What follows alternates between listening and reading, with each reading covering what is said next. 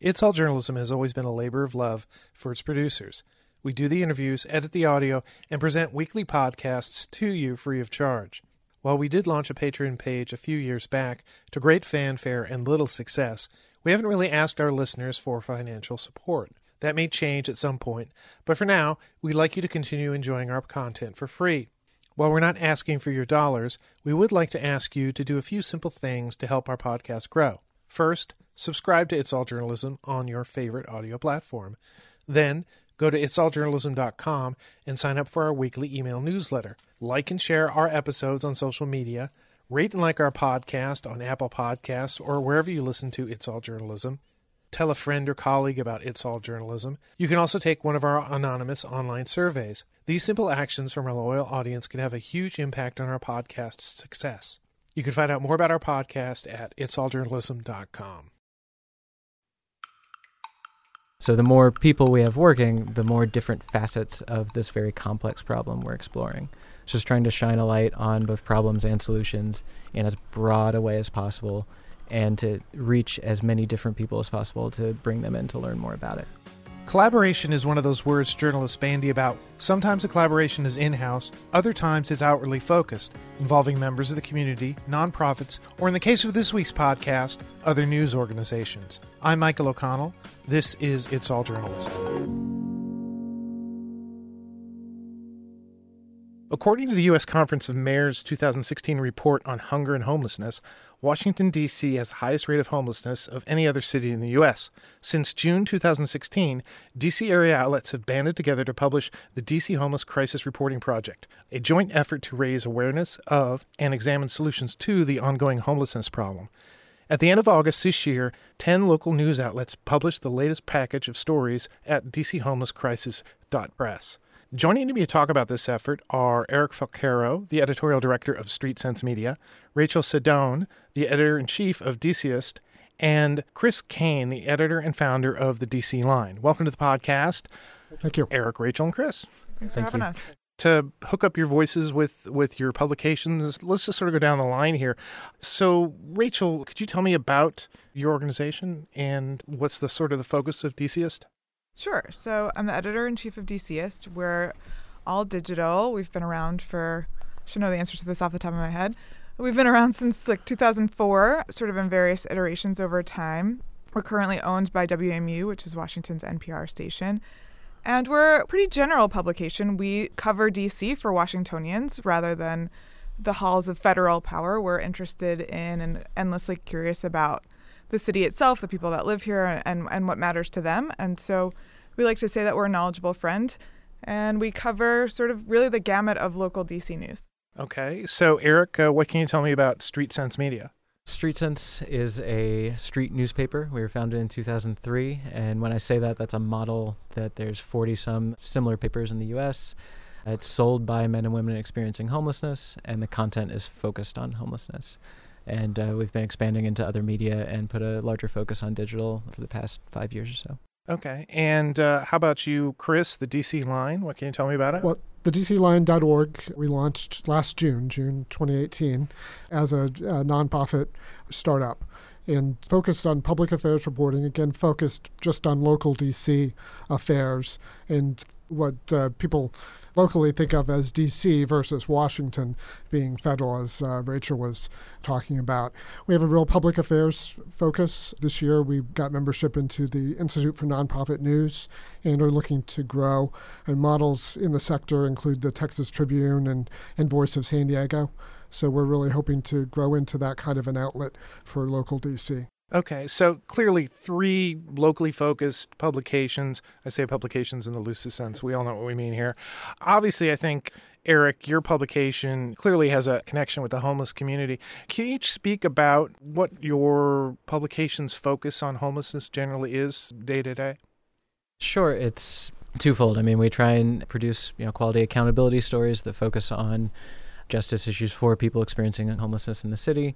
But we're also writing for a lot of folks that don't know a lot about homelessness. So we spend a lot of time on the human side of homelessness, kind of breaking down some common stereotypes, telling a lot of personal stories. Most of our articles start with narrative leads, et cetera. We really try and put a focus on where the rubber meets the road for policy and programs, how people are affected positively or negatively in the homeless community. For us, because we're such a general interest publication, it's just one topic among many, and that can make it challenging to do sort of enterprise work. That can make it challenging for us to sort of cover it with the level of intensity and care that Street Sense does. We'll certainly cover political issues, bills before the DC Council, sort of major events related to homelessness. We cover the annual point in time count, but it's not something that we necessarily have a story on every day or even every week. Balancing that kind of those enterprise stories with the weekly and even daily demands is a real challenge, because homelessness does relate to so many issues that are really top of agenda in DC, not just the mayor's plans to close what had been the major family shelter where conditions were legendarily bad, and replace that with local shelters in each of the wards. But right now, her commitment to affordable housing, encouraging the private sector to build 36,000 homes in D.C. by 2025, with 1/3 of those being affordable, defined as affordable housing. These are issues that are top of agenda, but I think we also struggle with how to keep those stories and some of those continuing debates fresh, so that people will pay attention to the stories. So I imagine then that having this annual group project is something that allows you to dedicate some resources to that and sort of continue to shine light on this project and to keep your readership informed about something like this. So I mentioned the 2016 Conference of Mayors report. At the beginning of this, D.C. ranked with the largest homeless population in the country. How bad is the homeless situation here in D.C.? I'd say that it's still very intense. There's not been another report by the Conference of Mayors, so I don't have the exact statistic to compare to 2016 for how it's changed. The annual point-in-time count is going steadily down. The regional count is the lowest it's been since they started counting 18 years ago. A lot of the reporting that we do is also focusing on who's not counted and what's not represented in those numbers, right? Like a recent story that we did focused on, DC local government has a count of homeless youth. It takes a week to do and goes by a different definition of who qualifies as homeless or not, mainly focused on if you're couch surfing, you're still homeless. If you're doubled up, you'd say. When compared to the point-in-time count results, there were close to 700 homeless youth, which is ages 18 to 24 for the point-in-time count, where it was 1,300 some on the local DC youth count. It depends how you're counting, who you're counting, what those numbers look like, so we try and delve beyond the count. But if you go by those numbers, it's going down. And there's a lot of, like Chris mentioned, a lot of plans for new affordable housing, a lot of redevelopment of shelters and production for new, better quality shelters. It's going down, but there's a lot more work to do, and that's acknowledged on all fronts, by all people in doing the work. So how did the DC Homeless Crisis Reporting Project come about? It's a copycat. So I read about it in the Times a month before the San Francisco Chronicle. All good journalists are thieves at heart. Yeah. As long as we're transparent about it, right? Exactly.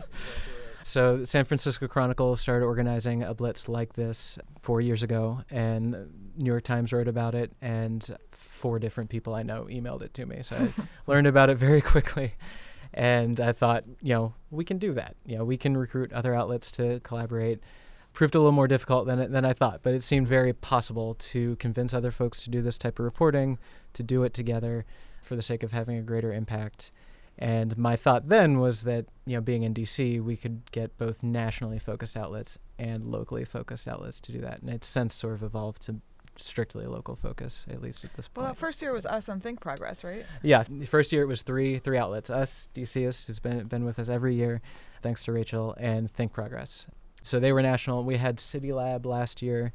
We've had national outlets in the mix, but that's not been a constant local focus where we've really had a critical mass of folks at that level. One of the things about this podcast, we're DC area based, and one of the sort of subtexts that we have out there is the fact that DC is in and of itself is a very different community than most people perceive it is. And to see actually so many local news outlets is really kind of surprising, probably surprising for a lot of people. I think, oh, it's just Washington Post. Washington Post covers everything in DC. We know what the truth of that is. And that DC is a very different sort of place than just the federal government and Congress and whatever. There's a whole community here with great history, local arts and music scene, lots of, an identity of its own. And so, the fact that you have so many local people doing it, I think that's great. So what was your original intent in doing this? What were you hoping to accomplish? I am the only paid journalist in my newsroom. So basically looking to expand our focus and our impact through partnership, right? So trying to meet as many different audience members in as many different places by working with a lot of different outlets and by putting this body of work together. We work together to share what each newsroom is working on so that we don't duplicate stories. So the more people we have working, the more different facets of this very complex problem we're exploring. Just trying to shine a light on both problems and solutions in as broad a way as possible and to reach as many different people as possible to bring them in to learn more about it.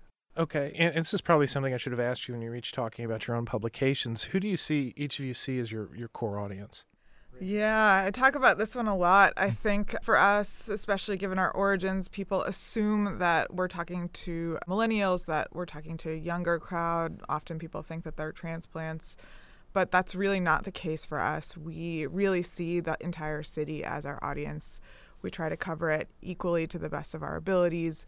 We certainly also cover things out in the suburbs when they have resonance for a greater audience, but we really see our responsibility and our mission is covering Washington for Washingtonians equally across all sorts of different fault lines of geography, race, class.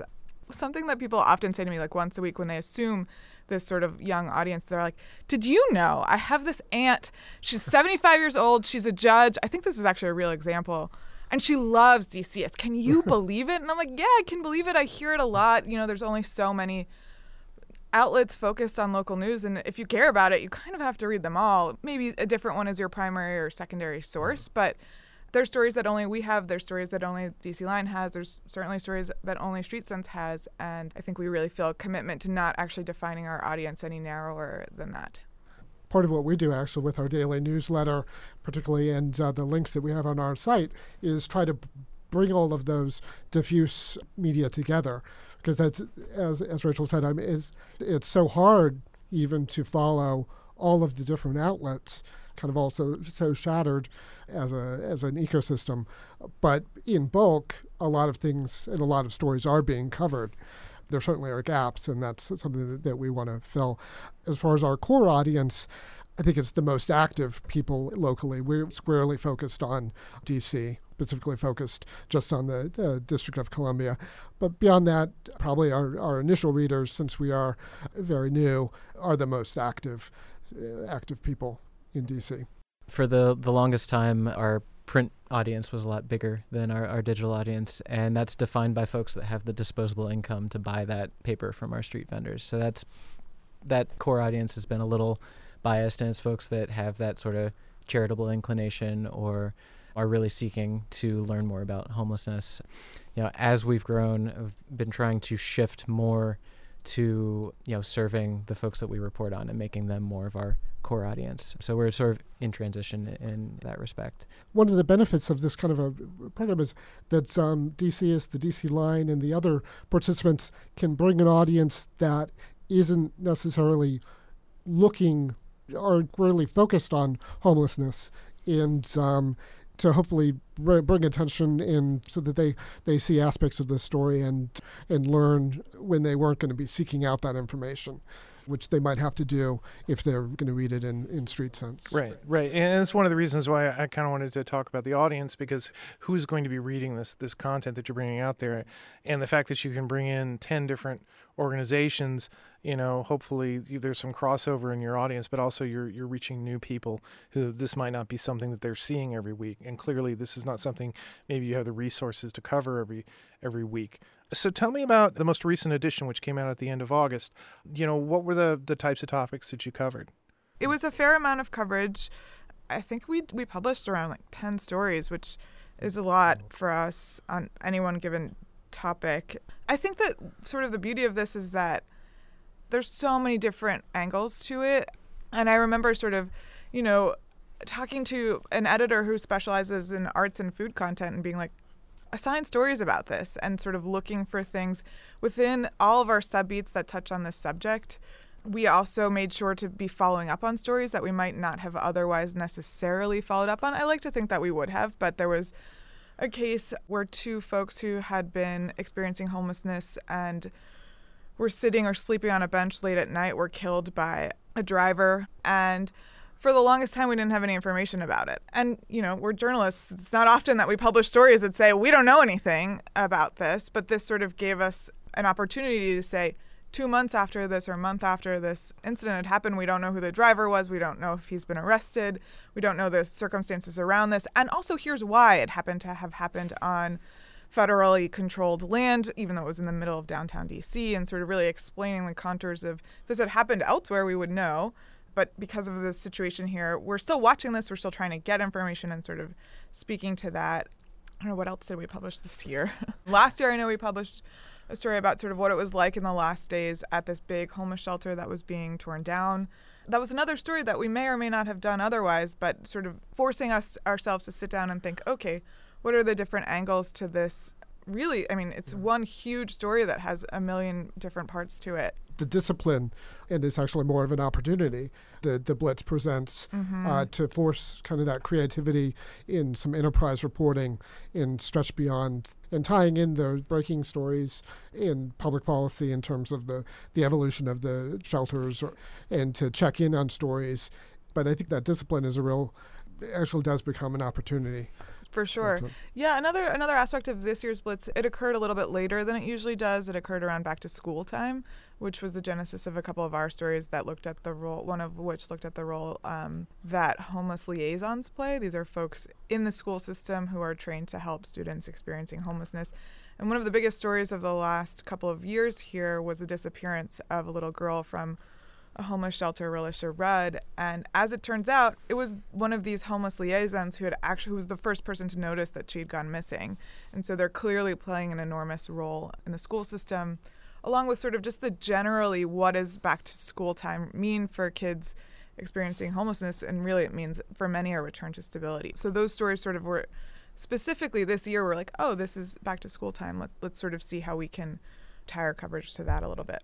Maybe this isn't so much of a problem for you, Eric, or maybe it is a problem because it's, you're focused on homelessness. But, I'm sitting here thinking of people who are doing projects like this or who want to do a project about homelessness. Where do you begin? I mean, where do you find these stories? At least for us, that was a benefit that we could bring to organizing this project, and that we could say, we can help with story ideas or we can help with sources. So that gave us a leg up when we first started in that first year. But I wasn't really helping a lot of partners with that this year. I mean, it comes back to the core of what all of us do, right, is get out and talk to people, right? And that's where we, again, have a bit of a leg up in that we have 130 people that are or are formerly homeless that come through our office. So we hear a lot of things before we even step out the door. But that's the big thing, is getting out to the shelters, getting out to the libraries, et cetera, and getting out to food programs and talking to folks and hearing what they're going through, that kind of community listening. Chris and Rachel, tell me about, when you bring this project to your staff and said, we're doing this again this year, what was sort of the reaction that you get? How are people invested sort of in this? I think that our team, including freelancers who we also work with, would identify some of these stories as the ones that they're most proud of. And so I think it's always a little bit stressful because we have a hard deadline, but they're really excited to sort of be developing this sort of work. A couple of years ago, we relaunched, and it was actually around the time of the Blitz. And so we had a particularly healthy amount of time before that one. And one of the stories that came out of that was a long piece about what it's like to be undocumented and homeless, both of which are extremely challenging, much less in combination with one another. And I think that, I don't want to speak for the reporter who did that, but I'm pretty sure that she looks back on that and sees that as a really important piece of work in her body of work. And so everybody, I think, is engaged and enthused by the project. I mean, we all wish we didn't have to be doing this. I think that there's always sort of an undercurrent of like, wow, there's really still a lot. There's always going to be these stories. There's so many of them. We sort of wish that there weren't. But I've heard from a number of freelancers in particular that they felt really proud that they got a chance to take part in this and that it really was such a community effort among this community of journalists. When I started reporting in D.C. just over 25 years ago, some of the first stories that I did, there was a dispute over a homeless shelter in Ward 3, and then there were issues about affordable housing.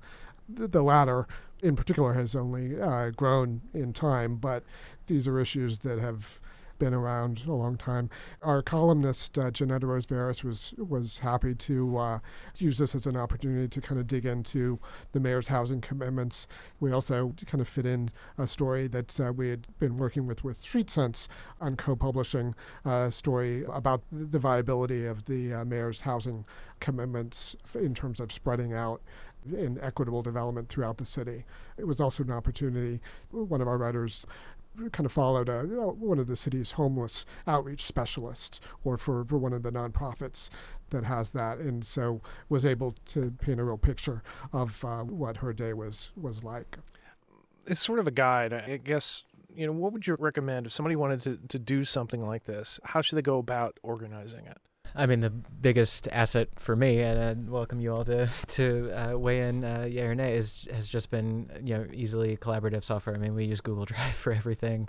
And organization, I think, is the big thing. Everything's tracked in a spreadsheet. Who's been reached out to as a potential partner, and what stories we're all working on. That's one of the biggest tenets. Is we don't want to duplicate each other's efforts. We want to bring a lot of unique reporting to the project.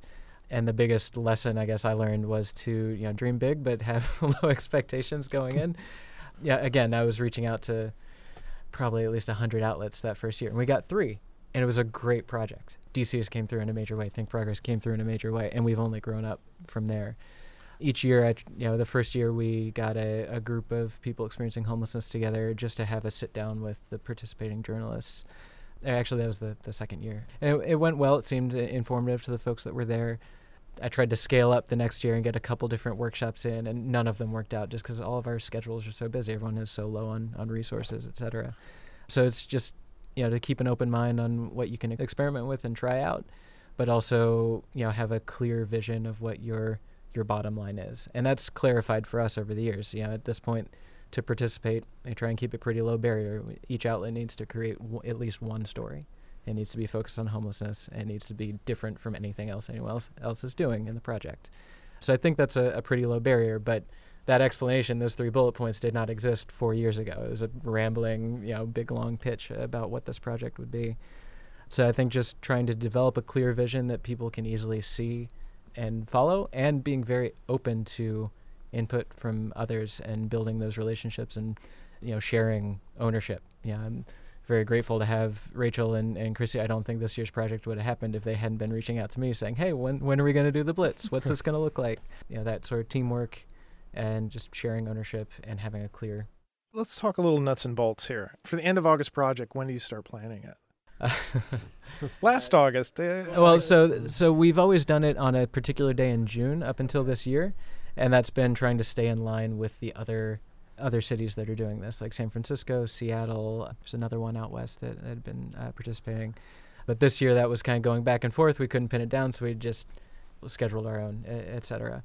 And so I think that was probably, 2 months out that we started talking about it? But none of us did any work. No. You're a journalist. You wait till the last week. Honestly, every year. Every single year we're like, we're going to start 6 months ahead of time. Every year. It takes the advanced planning, but then also the scramble in the last few weeks. Yes. We all work best under that tight deadline. Is it just initially communicating by email? Or are you just saying, hey, these are the deadlines that we're going to be doing. This is what we need everybody to be doing. Just pretty much letting each of the outlets sort of handle their own, creative aspect of it. That's a huge part for me. I think Rachel or Chris could speak to that better. But just, your audience best. You know what story is going to work, and you know what resources you have. So, keeping those limitations as low as possible and letting the leaders of each news outlet lead. To try to set too many conditions or too much control and the lead partner, or StreetSense in this case, wanting to edit all the stories or actually dictate what other publications would be covering, all of that would be recipe for independent media are not going to participate. I mean, that's what they're all independent. They're all different organizations. And so I think that Eric's done a good job of organizing this in a way that is collaborative, and so that you can build on the resources that are so spread out to galvanize to a subject like this. So what type of feedback have you gotten from your audience? There are always a couple of stories that hit harder than others, and we sort of see conversation and discussion about that. But we also see a lot of, this is really important, I'm glad that you're doing it. We see readers who might not notice an individual story or even 3, notice 10 and say, oh, this is something I don't necessarily normally pay attention to, but I see that you're doing it, and I'm glad to see it. I mean, I think we've only seen positive feedback. I have no memory of anybody ever saying, no, you shouldn't be doing this. So, yeah. So sort of to wrap up here, could you each give me, your takeaway from participating in this project? What does it mean to you personally? What do you think it means to your organization and your readers? Just to plant a seed in case anyone wants to build off of this, I think one of the most important things to me has been growing collaborative work beyond this project. For, maybe a year now, we've been co-publishing stories with the DC line, and that's a partnership that came out of the Blitz project a couple of years ago, where Chris will send me a story he doesn't have a reporter for, and I'll assign it to one of ours, and we'll both edit, or vice versa. And we are just wrapping up a deal with DCist where we're going to be sharing stories, both DCist in StreetSense and StreetSense stories in DCist. And so just being able to, again, reach broader audiences, different audiences, and working together to take all of our limited resources to cover these issues fully is the most important thing to me. So it's been amazing to see that growth beyond just annual projects. Fine, take what I was going to say, Eric. What I was going to say is I've been a local news journalist here in DC for a long time. I've never seen collaborative work like this. Certainly not the sort of scale of 10 publications working together to cover a single issue. It's not even that people are that competitive. It's that, we are, but somebody needs to take a leadership role. I think that's really what's happening. Yeah. And we're all happy to be like, yep, Eric's doing it. This is a good idea. We're happy to get on board. I think we've seen it in other cities. I know Philly has a lot of collaborative projects, or a couple anyway, that have worked really well. And I think we're only going to see more. We also just participated in the Climate Week, covering climate change. I should know what it's called offhand, but this was a huge, huge international collaborative journalism project. And it's so clear that we're really amplifying each other's work and really seeing a much bigger return on investment when we're all sort of working toward coverage of something like this. And I think that's really the biggest benefit.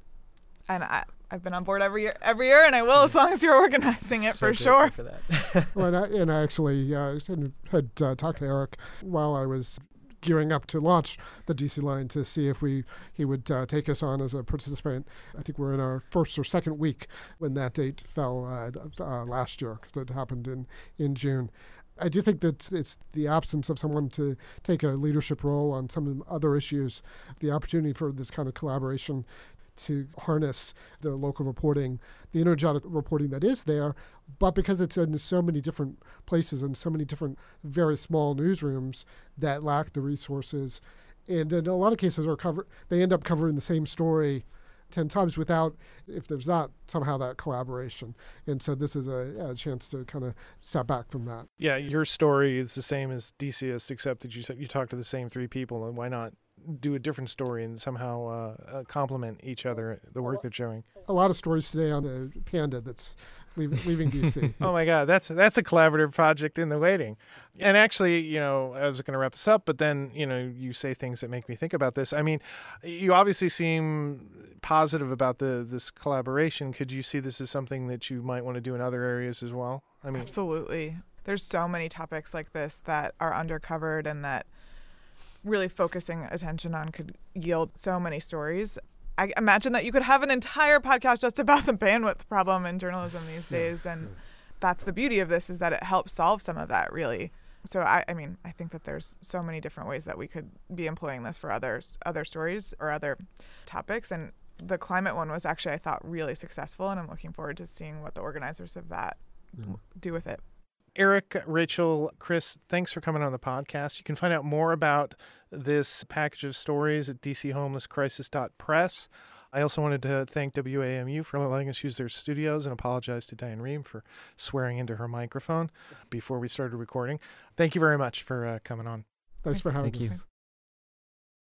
You've been listening to It's All Journalism, a weekly podcast about the people who make the news. You can find out more about us and download past episodes at itsalljournalism.com. While you're visiting our website, why not sign up for the It's All Journalism newsletter? You'll get all the latest info about our podcast, including episode notes and news about live events and upcoming interviews. Go to itsalljournalism.com to subscribe. And if you hurry, there's still time to score your own It's All Journalism coffee mug by taking one of our anonymous online surveys. Go to itsalljournalism.com to learn more. It takes a lot of people to create an episode of It's All Journalism. Nicole Grisco produced this episode. Amber Healy wrote our web content. Nick Dupre wrote our theme music. Emil Brust helped with our booking. Nicholas Hunter provided a web assist. And I'm your host, Michael O'Connell. It's All Journalism is produced in partnership with the Association of Alternative News Media. Thanks for listening.